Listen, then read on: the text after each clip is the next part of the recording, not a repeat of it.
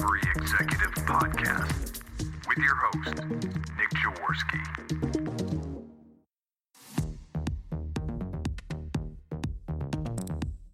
We bring you the business of recovery because those struggling with addiction need you to be here tomorrow as well as today.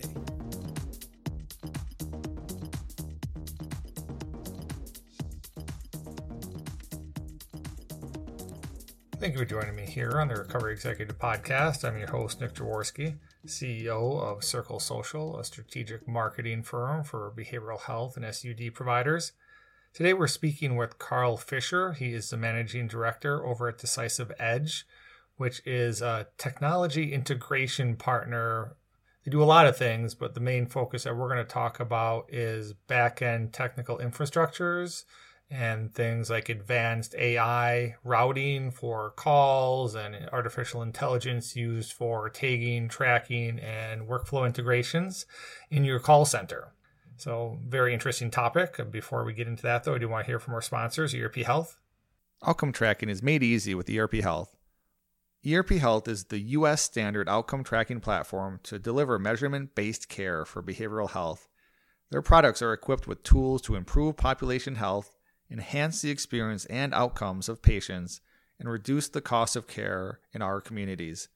Tracking outcomes to individualize treatment and deliver measurement-based care benefits both providers and patients. You can visit erphealth.com to learn more and book a demo today. So as I mentioned, we'll be digging into call center infrastructure, which is actually really, really important. On top of call center training, which is also super important, we see a lot of really reduced conversion rates and the ability for providers to connect patients to care through lack of knowledge and skills on the call center team's side of things. But another really important part is that back end. How are you doing tracking? How are you connecting your telephony VoIP system to your call tracking, to your CRM, to your EMR? How much time is being wasted by not having those processes optimized? How much frustration is in there for both patients as well as the staff that's answering the phone because your systems and processes aren't optimized well, or there's massive duplication of efforts, or you're just not even aware of how advanced the technology is and how you can get AI to do a lot of things for you. And then when you really get into highly sophisticated call centers, you can start using AI for what's called intelligent routing. And you can start matching tiers of staff with tiers from content and channels and ad campaigns, and matching intent to the best performing team, and just really having massive improvements when you get really sophisticated on the back end. So we're going to dig into all the technical components there. We will try to explain it in layman's terms as much as possible. I'm really excited to have Karl coming on and sharing his expertise on it. So with that, let's jump in. Hey, Karl, really appreciate you taking the time to join us today. You want to introduce yourself and tell us a little bit about DecisivEdge? Absolutely. And I thank you for the opportunity. Love this vertical and working with people in recovery. So this is a great pleasure for me. DecisivEdge, we work with treatment centers to enhance their admissions process in terms of efficiency and effectiveness. And in doing that, we found that we drive a better client experience, a better agent experience, enhance the brand, and really, at bottom line, we improve EBITDA. We have deep experience in the behavioral health space.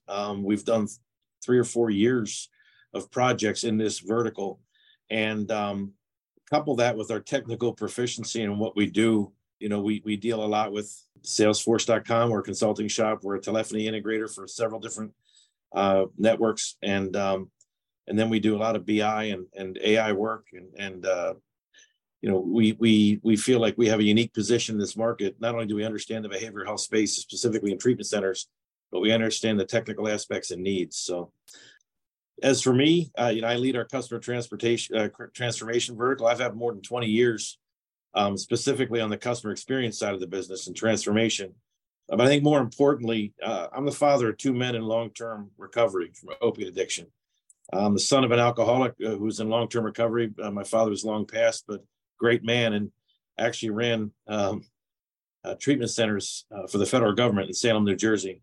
And then my wife and I serve on the board of a nonprofit in Delaware called Attack Addiction. So when I talk to clients and prospects, I mean it sincerely. This isn't just business for me, it's personal. And, I'm as much about saving lives as I am about signing deals. So I take this business very, very seriously and to heart. Appreciate the information there.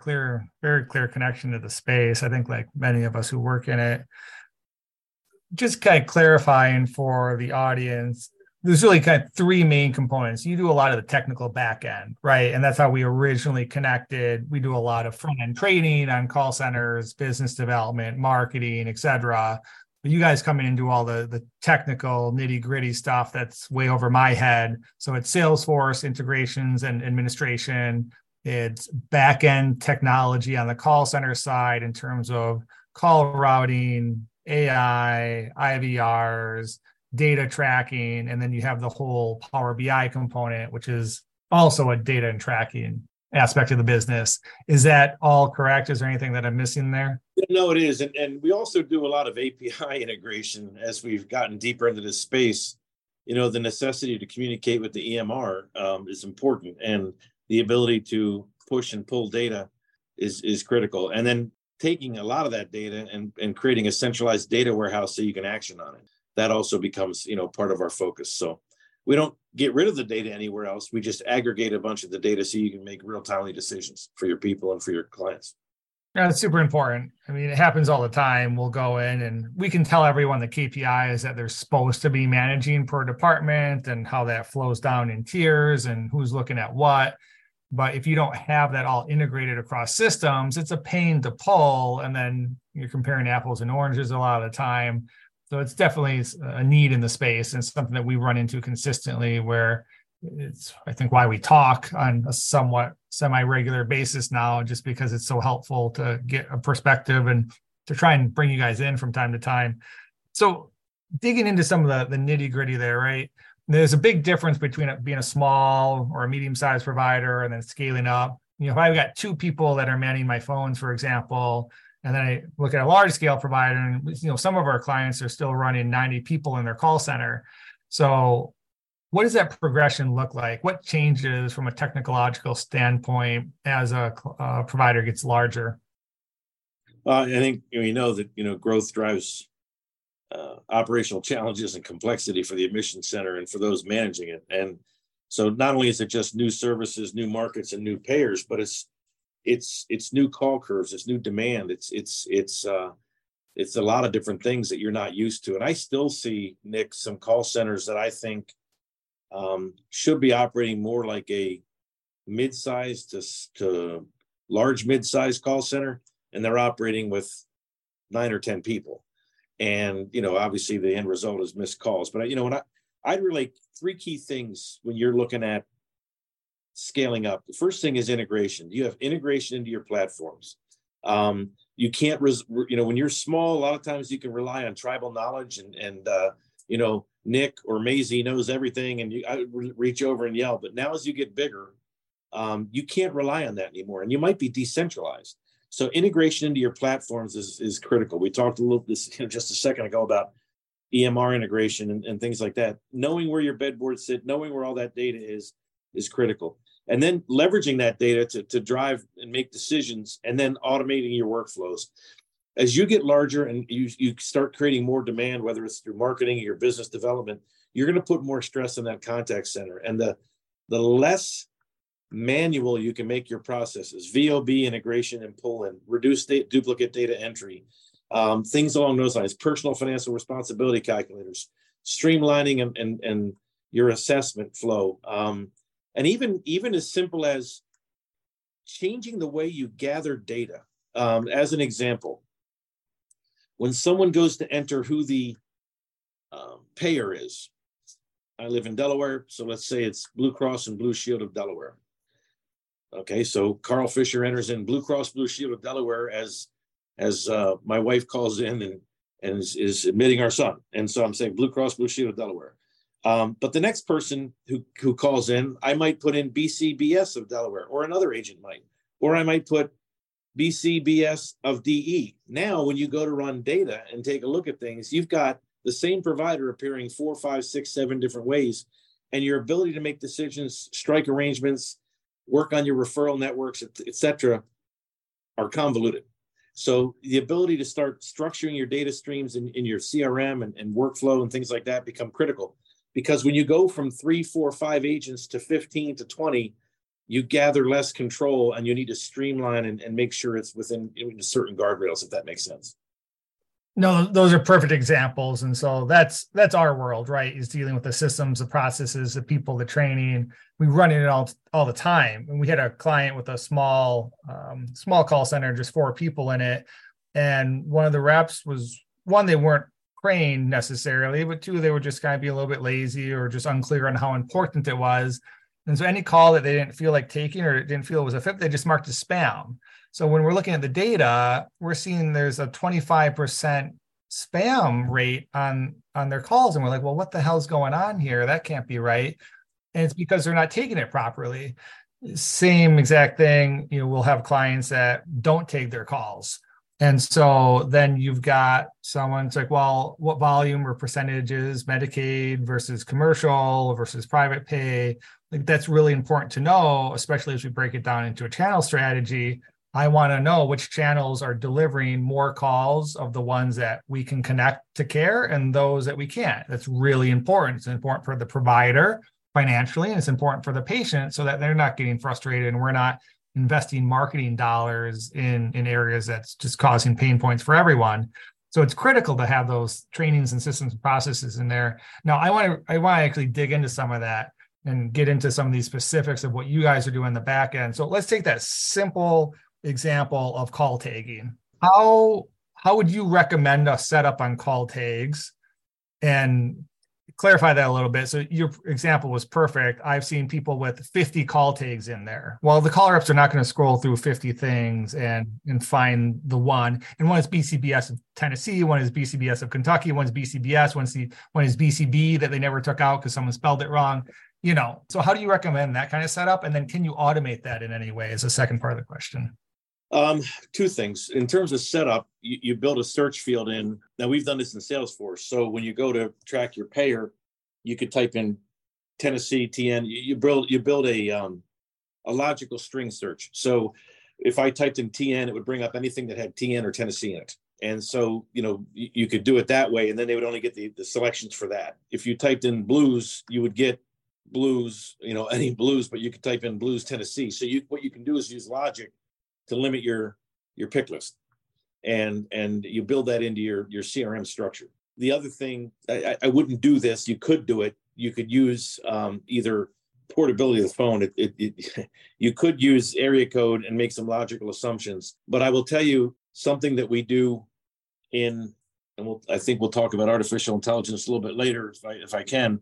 But if you can use intent, if you're further along the line of intent and speech, you can ask the person, what type of insurance do you have and who's your carrier? And that'll drop down to the agent. So when that comes in, they can see it. But that's way over to the right. And that's what I would call in the running phase, right?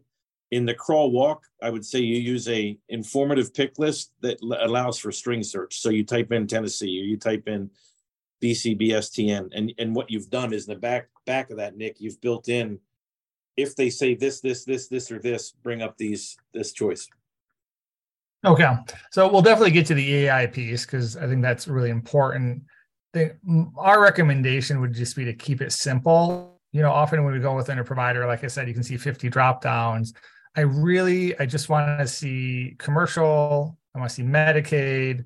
I want to see admitted, right? Because I want them to go back and tag if the person admitted or not. And I want to see non-treatment related. Those are really the core 4 that we're looking for. You can always add in more, but the more you add, the more complex it gets. Oh, yeah. And I don't disagree with that from a high level. I will tell you, I've been in an engagement where the treatment provider in charge of business development was asked what payers are driving business. And he would spend about 3 hours a week, literally, because he had 6,500 inputs. Right, exactly. Because then you have to run the report, especially if you're not automating it, like you said, in terms, 100%. There's got to be a reason behind what you're doing. I think that makes sense. And we'll tell providers to go in and put in, real general payer data for their major payer sources. If they're looking to go in network, if they're out of network and say, who should we go in network with? Well, identify where the majority of your patient volume is coming from. And that should be the first payer that you're trying to contract with, right? Very honestly, you could build it on the back end with I talked about BI. I mean, we could take your approach with commercial, and then when they get into the EMR, they're going to put who the provider is. And then we can go back in and even if there's variation in what the provider is in the EMR, we could marry that up with the screening. Same process I told you for the pick list. Either way works. Either way absolutely works. Just depends on the immediacy you need.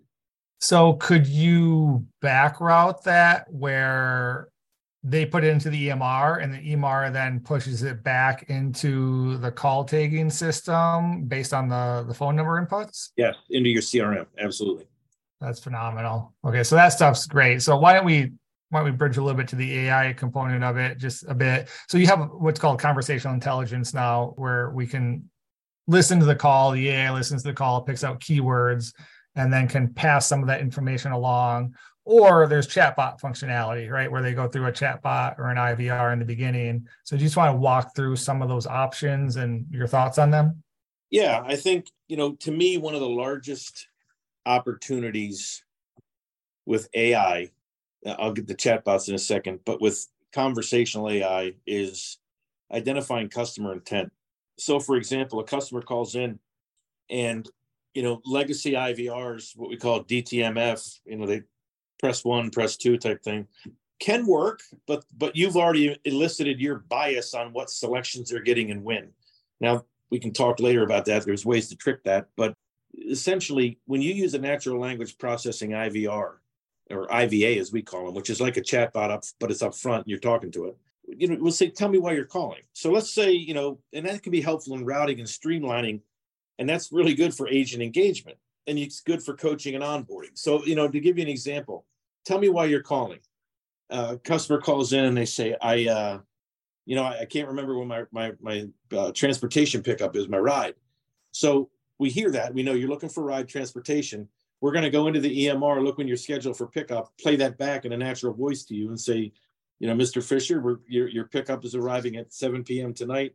John will be your driver, and boom, boom, boom. And then, does this solve your question? Yes or no? If it's yes, then you're done. And you've deflected a call from an admissions agent or from an admissions agent who then is going to transfer it to somebody in transportation, right? Or someone may call back up and say, I can't remember when my next IOP is, right? And after authentication, you get them when their next, outpatient treatment is. It could be a family member calling and you have them at a table that recognizes them as a family member and they want to understand how Karl is doing in treatment. And you can play back, limited information, but you can sit back and say, Karl is in this stage and he will, parent visitations are this weekend and, make sure X, Y, and Z. The whole point is, if we understand where they're calling, we can go. Now take it to the next level. Customer calls in, prospect calls in, client and says, I'm looking for treatment. Well, then we can ask, where are you calling from? Yeah, I'm calling from Bloomfield, Indiana. Okay. And what type of treatment are you looking for? Can you tell me a little bit more about what you're looking for? They would, natural language processing wouldn't stammer like I'm doing right now, but they go, what are you looking for? And say, look, I've got an opiate addiction and I'm looking for some help on recovery from my opiates. Are you looking for residential? Yes. Okay. So now all of a sudden, boom. If I stop there, now I can pass to an agent and understand that I want to try to keep this person relatively close. If the, to the Bloomfield, maybe 50, 90 miles, whatever the company's philosophy is, that Bloomfield, Indiana area. I know they're looking for opiate use. And now that may all of a sudden streamline we have these facilities for you. That agent might be sitting in Palm Beach, Florida, taking that call, but I know, bam, bam, bam. I know what they need. I know why they're calling. I know what, and now I could even ask, can you tell me what type of insurance you have? And, we might have to prompt them as to what that is, because sometimes healthcare literacy is not great. So, and then, do you know the carrier? And if they don't, you say it's fine, but we pass that all the way down. And now what pops up on the agent's screen is that conversation, much like it would with a chatbot. And that agent now has intent. I need residential treatment for an opiate use disorder. I'm in the Bloomfield, Indiana area. I have commercial insurance and it's with Highmark. You've just streamed that call. And even though you're not just going to go right at it, you're going to sit back and treat with empathy and whatever. But we did that in a very large provider. and reduced their admissions time call from 33 minutes to 22. Now, it wasn't just that. It was workflow automation, et cetera. But the point is, when you're on the phone, and this is, I said to you before, I've been that parent on the phone, right? My wife and I are on the phone desperately trying to get our youngest son, well, both of them, but our youngest son into admission center. And we're fiddle farting around, as the best word I can use, with a number of different things. And time kills all deals. My son wants to run. He knows what's coming up. The agent's trying to help, but they got to get all different types of information. It's not easily at their fingertips. And you've got a bad experience for the person calling, the agent on the phone trying to help, and it doesn't look good on the company. And if I'm not satisfied, you know what we're going to do? Hey, thanks. I'm calling somebody else. And we do. And we did. And so that whole piece becomes very powerful. The ability to put down intent using natural language processing, the ability for the natural language processing to pick up what the person is saying that the agent may miss, and not only present what the person is saying, but make recommendations, what we call agent assist, make recommendations on 3 logical questions to ask or next steps. Hey, do you have a dual diagnosis? You wouldn't say it that way, but you know what I mean. And so what that also does is speeds up the onboarding and efficiency of your hires, because they're coached based on what's happening and what the person is saying in a real-time matter. So I think there's 2 pieces to just recap. One is it allows call routing and diverts non-admissions related calls potentially away from the call center, right? Yep. So if it's a logistics question, it can potentially pull from the EMR or whatever the transportation data is. If it's an insurance question or billing question, it can route to those particular departments. So that just saves a lot of time. So that's number one. Then number 2 is this intent piece, which is really helpful. One, for speeding up the process, allowing the agents to spend more time really getting into the deep aspect, the important information on the admission rather than just the transactional pieces. So it saves their time, saves their stress, allows them to take more calls at the end of the day. Then the other piece here is that lead intent that you talked about. And so I know it's a little bit advanced, but why don't we go into it since it's good with kind of the flow of this part of the conversation. You can actually route your high intent leads to the best people in your call center. And so by identifying the level of intent, you can say, okay, this person really wants to admit, we know that Johnny is, the best person on the phone. So all the high intent stuff's going to go to Johnny. Whereas the stuff that we're not sure about, it's lower intent, we're going to give it to the new kid on the block because it's just less likely to move forward for us. And so making that connection between the tiered individuals within your call center and the intent of the call is the next level stuff. Absolutely. The other thing you can do, Nick, is and I know a lot of platforms can do this today, right? But Karl calls back in. He was speaking to Nick. He calls back in. Nick is available. Great. I can send him back to Nick. And he may be higher intent because he's now calling back in with information that was required.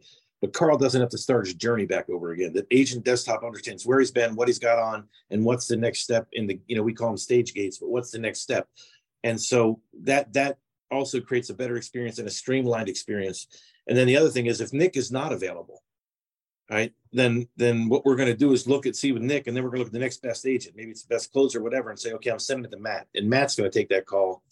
And then, but Matt's already going to know where this person was in the journey. They don't have to repeat themselves. They don't have to, recreate the wheel. They continue and pick up. I'll never, ever say it's a seamless execution because Matt didn't know all that Nick was doing. The conversations, but he knows what he sees. And also, don't forget, AI does transcripts. It would automatically, that chat GPT, NLP, natural language processing, does transcripts. So you can see everything that's happened on the call. So in a quick go-to, Matt would be able to see what happened on that prior call and understand where things are. Yeah, I love that example. I've been using T-Mobile for my cell phone provider for, 8 years now. And I absolutely love them. And one of the reasons is because every time I have a problem, they've got that system on the back end. So I literally get the same rep every single time I call. It's phenomenal. Yeah. And surprisingly, she's been there the whole time. I just called him like 2 months ago. I still get the same rep. So it keeps me with T-Mobile because I'm like, I appreciate that customer service. She kind of knows who I am. You know, she's got the record of our conversations right there in front of her. I get out like, it's great. So that's phenomenal. And think about the vulnerability. I mean, you think about when I always talk about you're talking to somebody about something very personal and private. We have a huge stigma we still got to fight with in this industry. That's a whole nother discussion another day. But you're talking to somebody and you're very vulnerable. And you've built a rapport, hopefully, with that individual who's trying to help you, and you've poured your heart and soul out. And then you got to go start it all over again. And it's just exasperating. And so the ability to minimize that is critical. 100%. It's so valuable. We talk about that all the time, right? We don't want to have to tell our stories over and over because they're painful and it requires a lot of vulnerability and it's mentally exhausting. So it's very valuable to have that. And then take it to one more level up if you really want to keep kind of upping your level of sophistication. You can also start to identify like channel strategies or even pages on your website that we know, okay, this is the addiction treatment page, right? Keep it simple. This is the addiction treatment page. We know that people calling off this page, very high intent, very likely to be looking for care, where we've got another page that, what does cocaine look like? Right. And that page doesn't convert very well. We get calls off it, but they're just looking for information. They're searching stuff out. They're not really looking for a treatment provider right now. We can take that and then match that up on the back through your back-end tech systems, and again, route it. So the people from the addiction treatment page go to Johnny because he's phenomenal. The people from the, what does cocaine look like page go to the new kid on the block. And again, we're able to align intent with the best people on the team or as appropriate. Correct. So I know that was probably a lot for listeners. A lot of providers have not moved to that level of sophistication. And one of the reasons is it's expensive. It's complicated to set up. You have to be a certain size for it to make sense. But let's step back a little bit and maybe rebuild this. Let's start from a tech stack. So let's say that I've got 10 people in my call center and I'm wanting to do some of these tracking things that you're talking about. What do I need from a tech stack standpoint to start doing some of this? Well, I mean, depending upon where you want to go and grow, my initial thought would be to be on a cloud-based platform, which allows you to support work from anywhere and multi-site easily.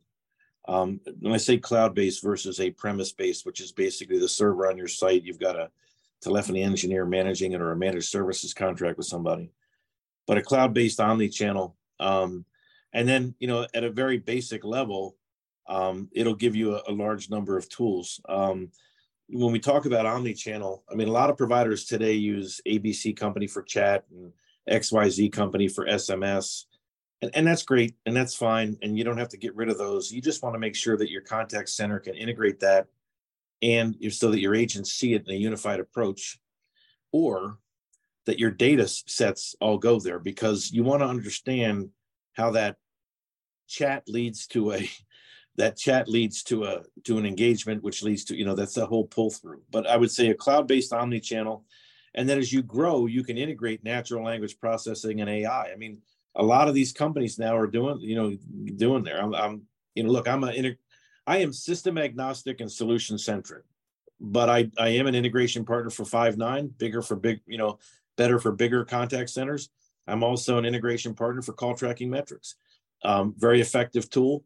That does both marketing attribution and contact center management. And they've built their AI functionality. So it's well more within reach than it has been in history. But I would say that your first piece is to take a look at that cloud-based platform.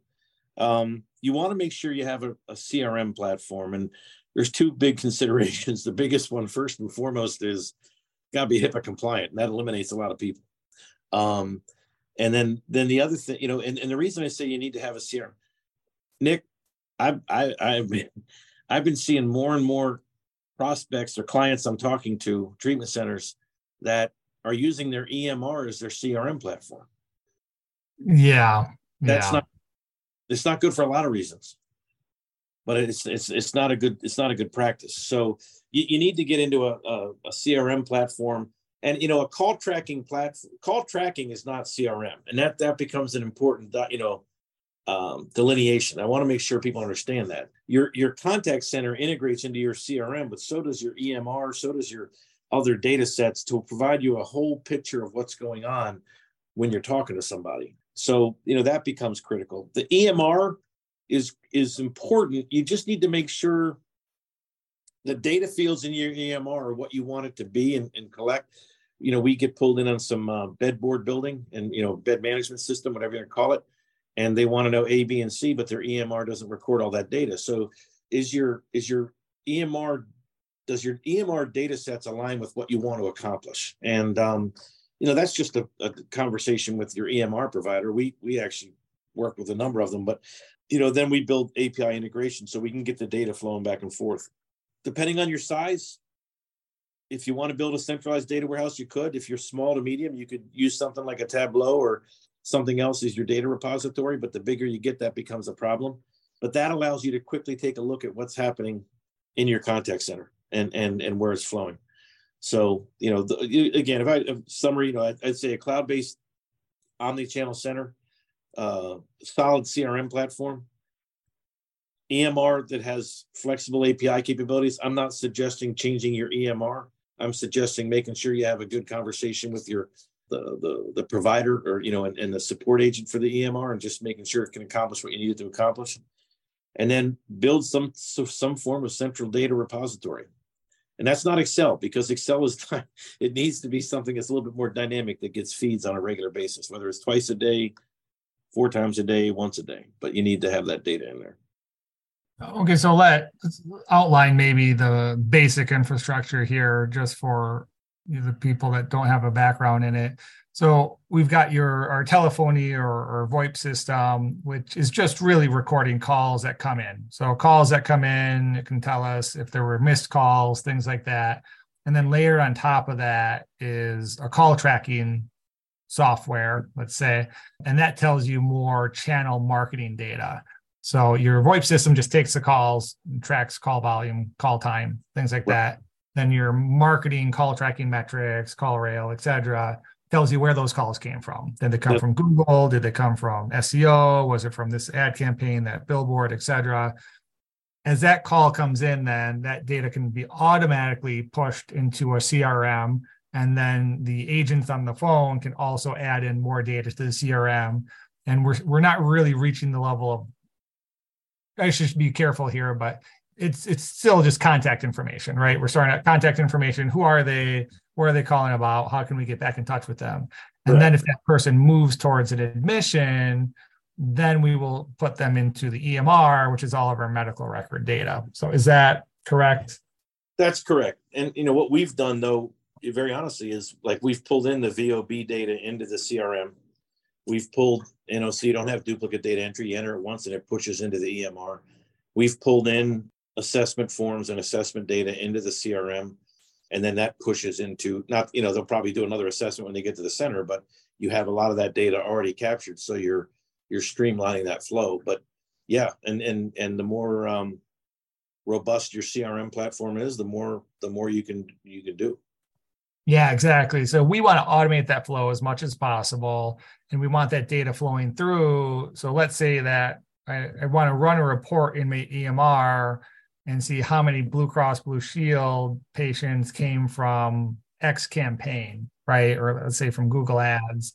Well, so if that flows right and everything's pushing through as one, then we can track that all back, and we can tie that phone number to the CRM, to the call data and the call tracking software to the phone number, and actually run those reports. Whereas if it's all hacked together or being entered by different people and not aligned, we run into a problem there. So from a basic automation standpoint, what would you say are the top automations that a provider should have in terms of call center tracking? Well, in terms of call center tracking, obviously it's the marketing, it's the carrier insurance, right, where we automate the VOB. It is the call disposition and the outcome. And, it's probably the referring source, not even just Google marketing, but also, is it a hospital? Is it in what doctor? And then the assessments, what are certain things we can capture off the assessment? So we understand that we were getting a dual diagnosis coming from here in these markets from these doctors. Do we need to change the way we're approaching our market in that place? Because there's a lot of market intelligence that can be gathered when you start to combine marketing information, contact information, outcome information, and resource information. Where did it come from? How did it get here? What was the outcome of that? And why? Oh, yeah. Super helpful. And then we mentioned IVR a couple times. So if anyone's unfamiliar with that term, IVR is the automated message you call when, press 1 for admissions, press 2 for billing, press 3 for whatever. That's an IVR. So just in general, what's your thoughts on IVRs? How should they be used? What's an optimal kind of setup or structure? I mean, the optimal setup and structure to me would be the IVA with the natural language processing, but to get intent. But the reality is not everybody's there and not everybody can afford to be there. Not that it's overly expensive, but the sophistication, they may not be ready to change yet, right? So here's what I would say. We talked earlier about it's critical to have integrations and your data together into a centralized place. And I spent years doing this in the banking world, which is where I spent a lot of my contact center capabilities, or developed them. When a customer calls in, and if any of your listeners, yourself, you've called in and you say, thank you, we received your payment, right? So you say, hey, thank you, we've received your payment. Your current balance is X, and then they start playing you a menu. The reason they do that is they know that you're within XYZ days of your payment due date, or you just posted one, and that a lot of customers call to validate their payments that they've been made, or see if they've got available credit. So they've eliminated that call by doing that. And that's using what we'd call a flexible menu or intelligent IVR. So now think about providing a flexible menu to somebody instead of offering the same damn 6. You can see how much I like this same damn 6 options. So think about this. Karl Fischer calls in. I'm calling on behalf of my son, Ricky. And I'm on this table that says I can go in and I know that I'm connected to Ricky and I know that Ricky's admitted. Or the number I'm calling from shows that this person's already admitted. I don't need to play for admissions, press 1. Maybe what I need to say is, if you're calling to find out visiting hours, if you're calling to, you flex your menu based on what you see, like those conditions call. You take that from your call data, you develop probabilities, you use the old Pareto, right? 80-20. 80% of the time when these 3 conditions exist, this is what these people call about. Push those options up to the front of the IVR and then let them go through another flow. If someone has a scheduled transportation appointment and you see that when they call in and you hit your centralized data set, it's called anti-match, right? You match your phone number to the centralized data repository. And you can sit back and say, if you're calling about your upcoming transportation, press 1, then you play it back to them. For other matters, press 2. So that's how you can take the IVR in a more simplistic way to the next level. But in my personal belief is that the IVR today, any IVR today in any industry, it's not just treatment, isn't as effective as it can be unless you're using predictive intelligence. So when you play to me, thank you for calling, Fisher Recovery Centers, where your family comes first. For hours of operation, press 1. For a corporate directory, press 2. I'm going to start pounding to get the hell out because I need help. Right? Not everybody does that. Some people just say for treatment, press 1. And you go to the floor and they let the admissions agents handle it. There are better ways to handle this to allow you to refine the calls that your admissions agents are taking.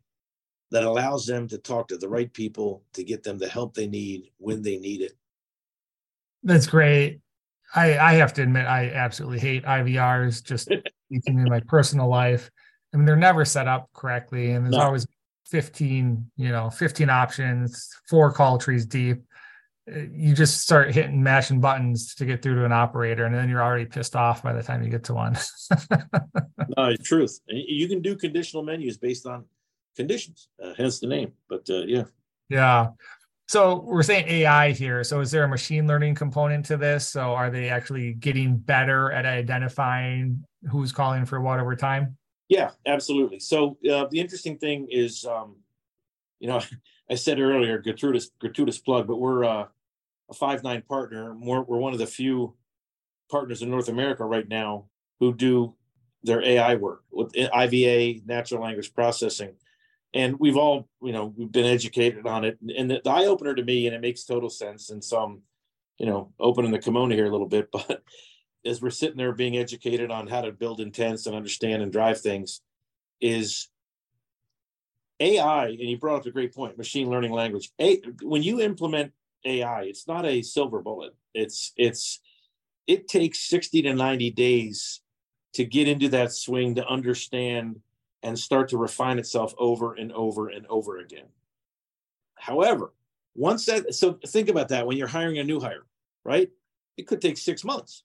It could take 3 months, but let's just say it's 3 months, 90 days. So in 90 days, just like a new hire, I've got this machine learning AI intent, building, this virtual agent building and building and building. And then it's on autopilot. Now it continues to refine itself, but in 90 days, it's up to almost full proficiency. And that's pretty incredible. So you got to think of AI like hiring a person and onboarding them. But I would argue that, especially in this industry, with the complexities of treatments and dual diagnosis and things like that, 90 days is not enough to get somebody ready to go. Yeah, and you have to do it right. Yeah, I mean, that's the importance of working with partners like you. They've done a lot of studies on AI assisted chess, right? And if you look at people that play chess now, there's whole freestyle tournaments, and you can be a group of AI and a group of people and kind of have partnerships. And the way that you play chess is completely different when you've got AI involved. The AI can run the probability sets, but the human players actually have the creativity and the strategy. And so it's a completely different way of playing chess. And what you find is that the people that understand the inputs that are being derived and how the computer interprets things actually start beating the grandmasters, because it's that interaction between the AI and the human that becomes the differentiator. And that's a separate skill set than just actually making a prediction itself. It's fascinating stuff to me. Yeah, no, I'm with you. And it's going to continue to grow. There's a large fear of AI, and I think I think everybody's thinking of 2000 Space Odyssey with HAL, the show I am. But I mean, look, if you're using Siri, if you're using Nest, if you're using Waze, if you're using, Rings, you're using AI. It's just no one's calling it that. You're using AI. And so AI has a huge impact in understanding customer intent to personalize and empathize the conversation and improve your agent onboarding skills, which enhances their experience as well. They're not left high and dry. And if you're working remote, you got agents working remote, that becomes pretty critical, because you no longer have the bay of 12 people that you're walking up and down and can answer questions. So we mentioned that this isn't necessarily cheap to go in and do a lot of this back end setup. I mean, it is pretty technical. There's a lot of complicated stuff that's happening here and a lot of systems that you got to deal with. But when you look at the ROI, I mean, how do you think about the ROI of these kind of setups, and what have you seen in terms of providers from a results standpoint after they've implemented various systems? Most of the time we go in and optimize the systems they have, because I don't want to ever come in and do a rip and replace. I'd rather take the systems they have in place and optimize. That's why I said earlier, I'm system agnostic and solution centric. And this sounds egotistical. I don't mean to sound egotistical, but we feel pretty confident in our ability to take a look. We know most phone systems, and we know, CRM, and we, and there's some core contact center strategies in general that we can apply. So what we've been able to do, we worked with a very large treatment center. Their ROI was 14 months after, in terms of everything they did with us. It was a long engagement. But, let me put they were able to reduce their OPEX by 40% in their contact centers. They reduced their admissions, their time to admission on an admissions call from 33 minutes to 22. They increased their census by 9%. So, and they reduced their abandons and also drove down a little bit of their call volume. And, so you sit back and say, wait a minute, is that a good? Well, when you reduce the call volume, when you reduce your abandons, I used to call it the downward death spiral when I was in call. When you get an abandon, people start calling back. And they start calling back, and they call back, and they call back. And especially when you think about this scenario, they're looking for help. They want to help. They're going to call back. So you reduce your call volume. They were able to reduce their staffing because of that. They were able to reduce their handle time because of that, increase their census, and it worked out pretty well. And I'll tell you some stuff I'm seeing now when I'm looking at treatment centers that I'm talking to, is that there is a large number of opportunities left on the table, whether it's with abandon rates, whatever. Very low conversion per call carried. And that's because they're taking every call and they don't need to be taking every call. So you said just a reduction of 33 minutes to 22, right? So that's a 30% reduction. And so technically that's 30% less call time during the day, which Right. to your point, then requires less operational overhead. So that's a huge cost savings right there, just from that simple math. Correct. And that's how they were able to reduce some of their workforce.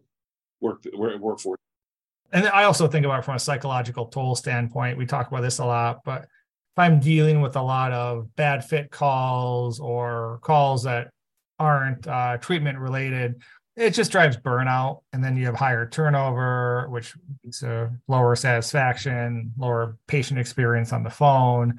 And so there's these intangible elements, I think, that are just as important as the hard metrics that you can see more clearly. Yeah, look, we were able to, like I said, we were able to streamline their transportation function. They didn't have to transfer the call and stay on hold to get someone in transportation. We built the process right into their desktop. We were able to integrate the VOB, to integrate the personal financial responsibility calculator, reduce the duplicate data entry, which reduces the prone for error, which reduces the efficiency and effectiveness of someone getting in. All of a sudden they transpose it. It's so much more opportunity there. And Nick, and I'm sure you approach your business the same way.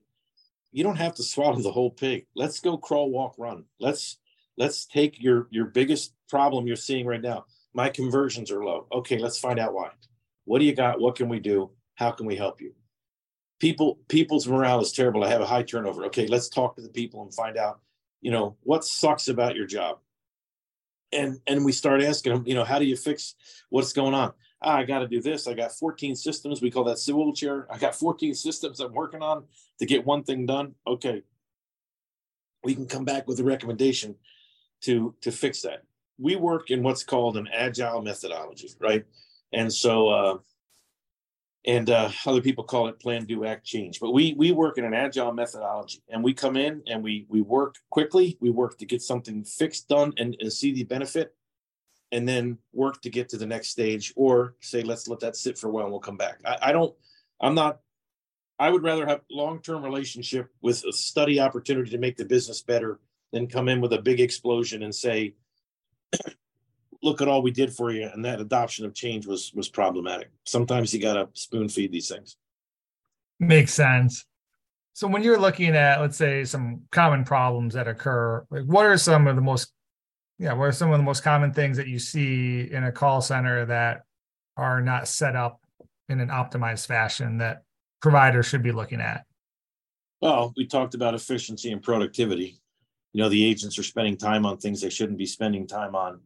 And not because they're doing the wrong things, it's because they're being served up the wrong opportunities. And so that ability to streamline the workflow and things like that are critical.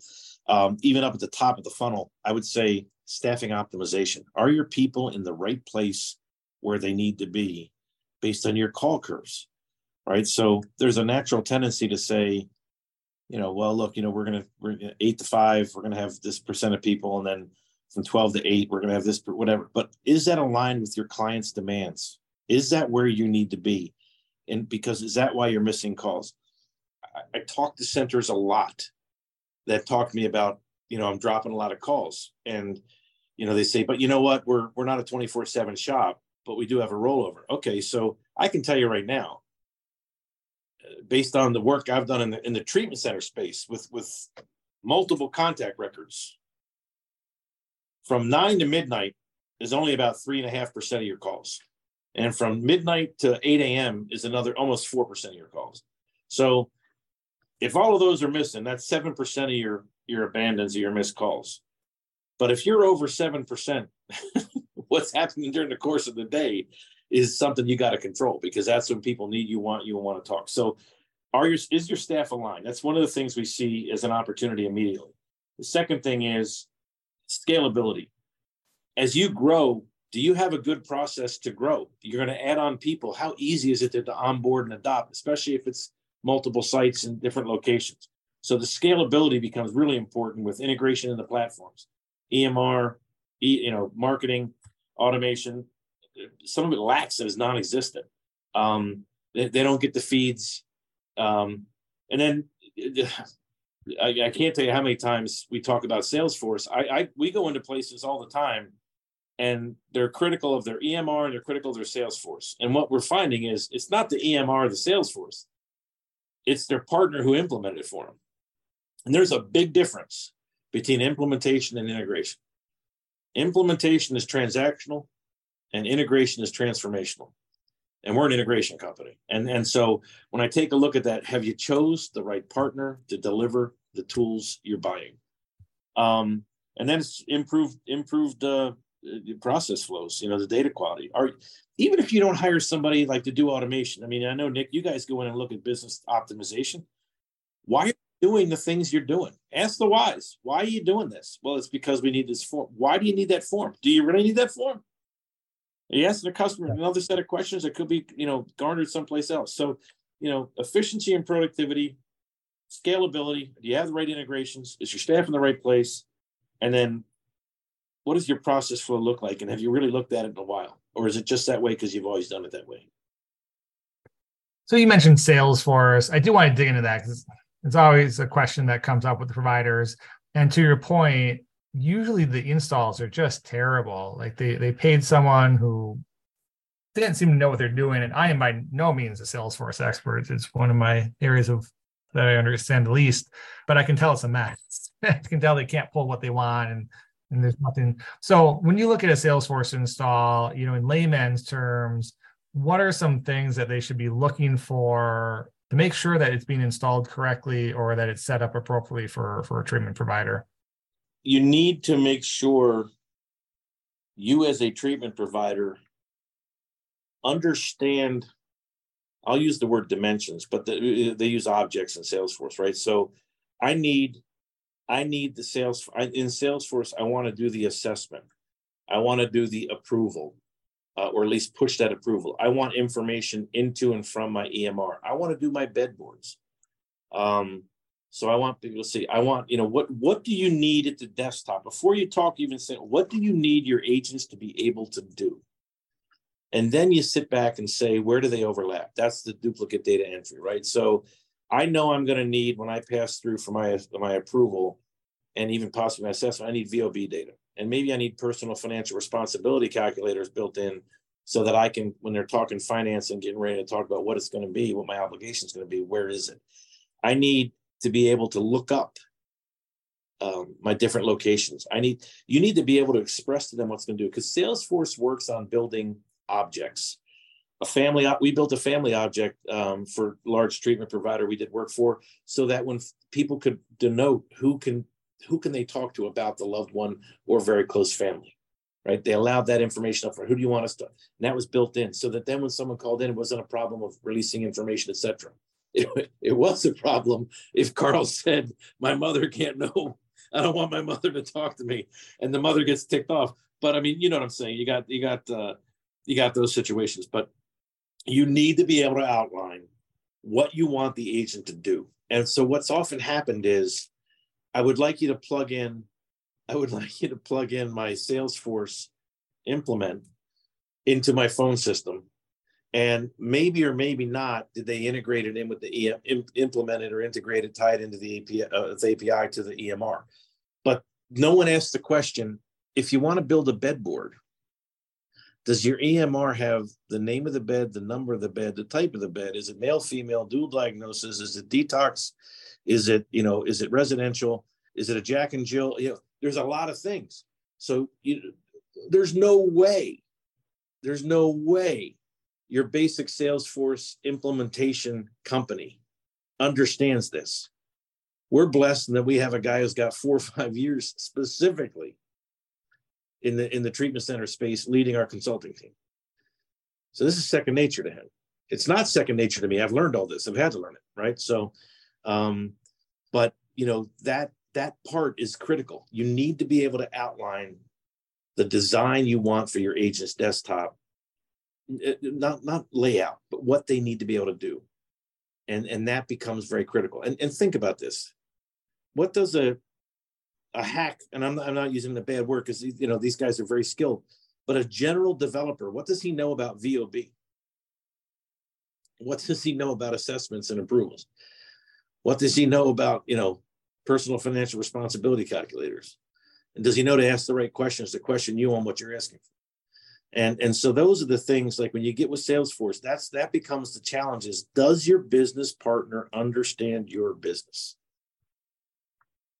And there's certain behavioral health spaces we don't play in, because I'm not going to profess to be all things to all people. We are very strong in the financial services realm because we're all bankers by trade. And we're very strong in the treatment center space because we've got about 5 years experience in that. Some of our guys have 5, some of us have 3. I think it's excellent points all around. I mean, it always comes down to the expertise of the people that you're talking to. There's different solutions for different problems. And if you can't differentiate those problems by category, you're not going to know what solution to apply. I see it all the time. I always kind of make the joke, well, would you want your kid's gym teacher teaching their math class? And people are like, well, no.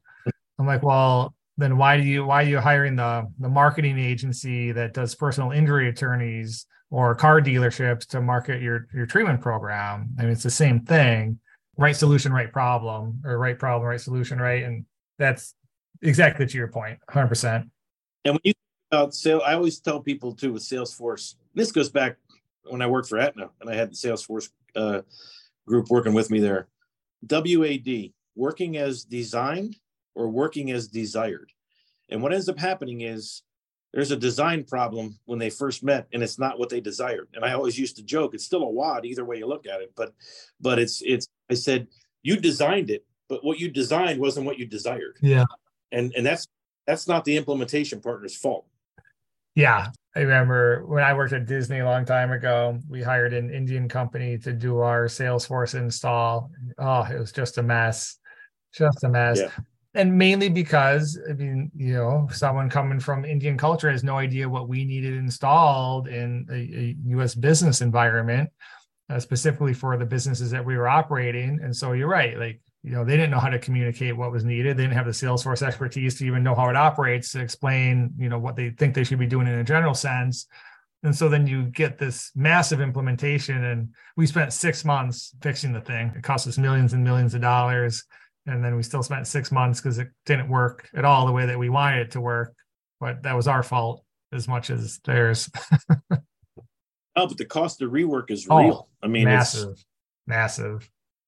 I mean, not just the payment cost, right? But all of the opportunity cost, the wasted labor hours, the frustration from employees, the frustration from customers not being able to get, I mean, it was just massive. It was massive.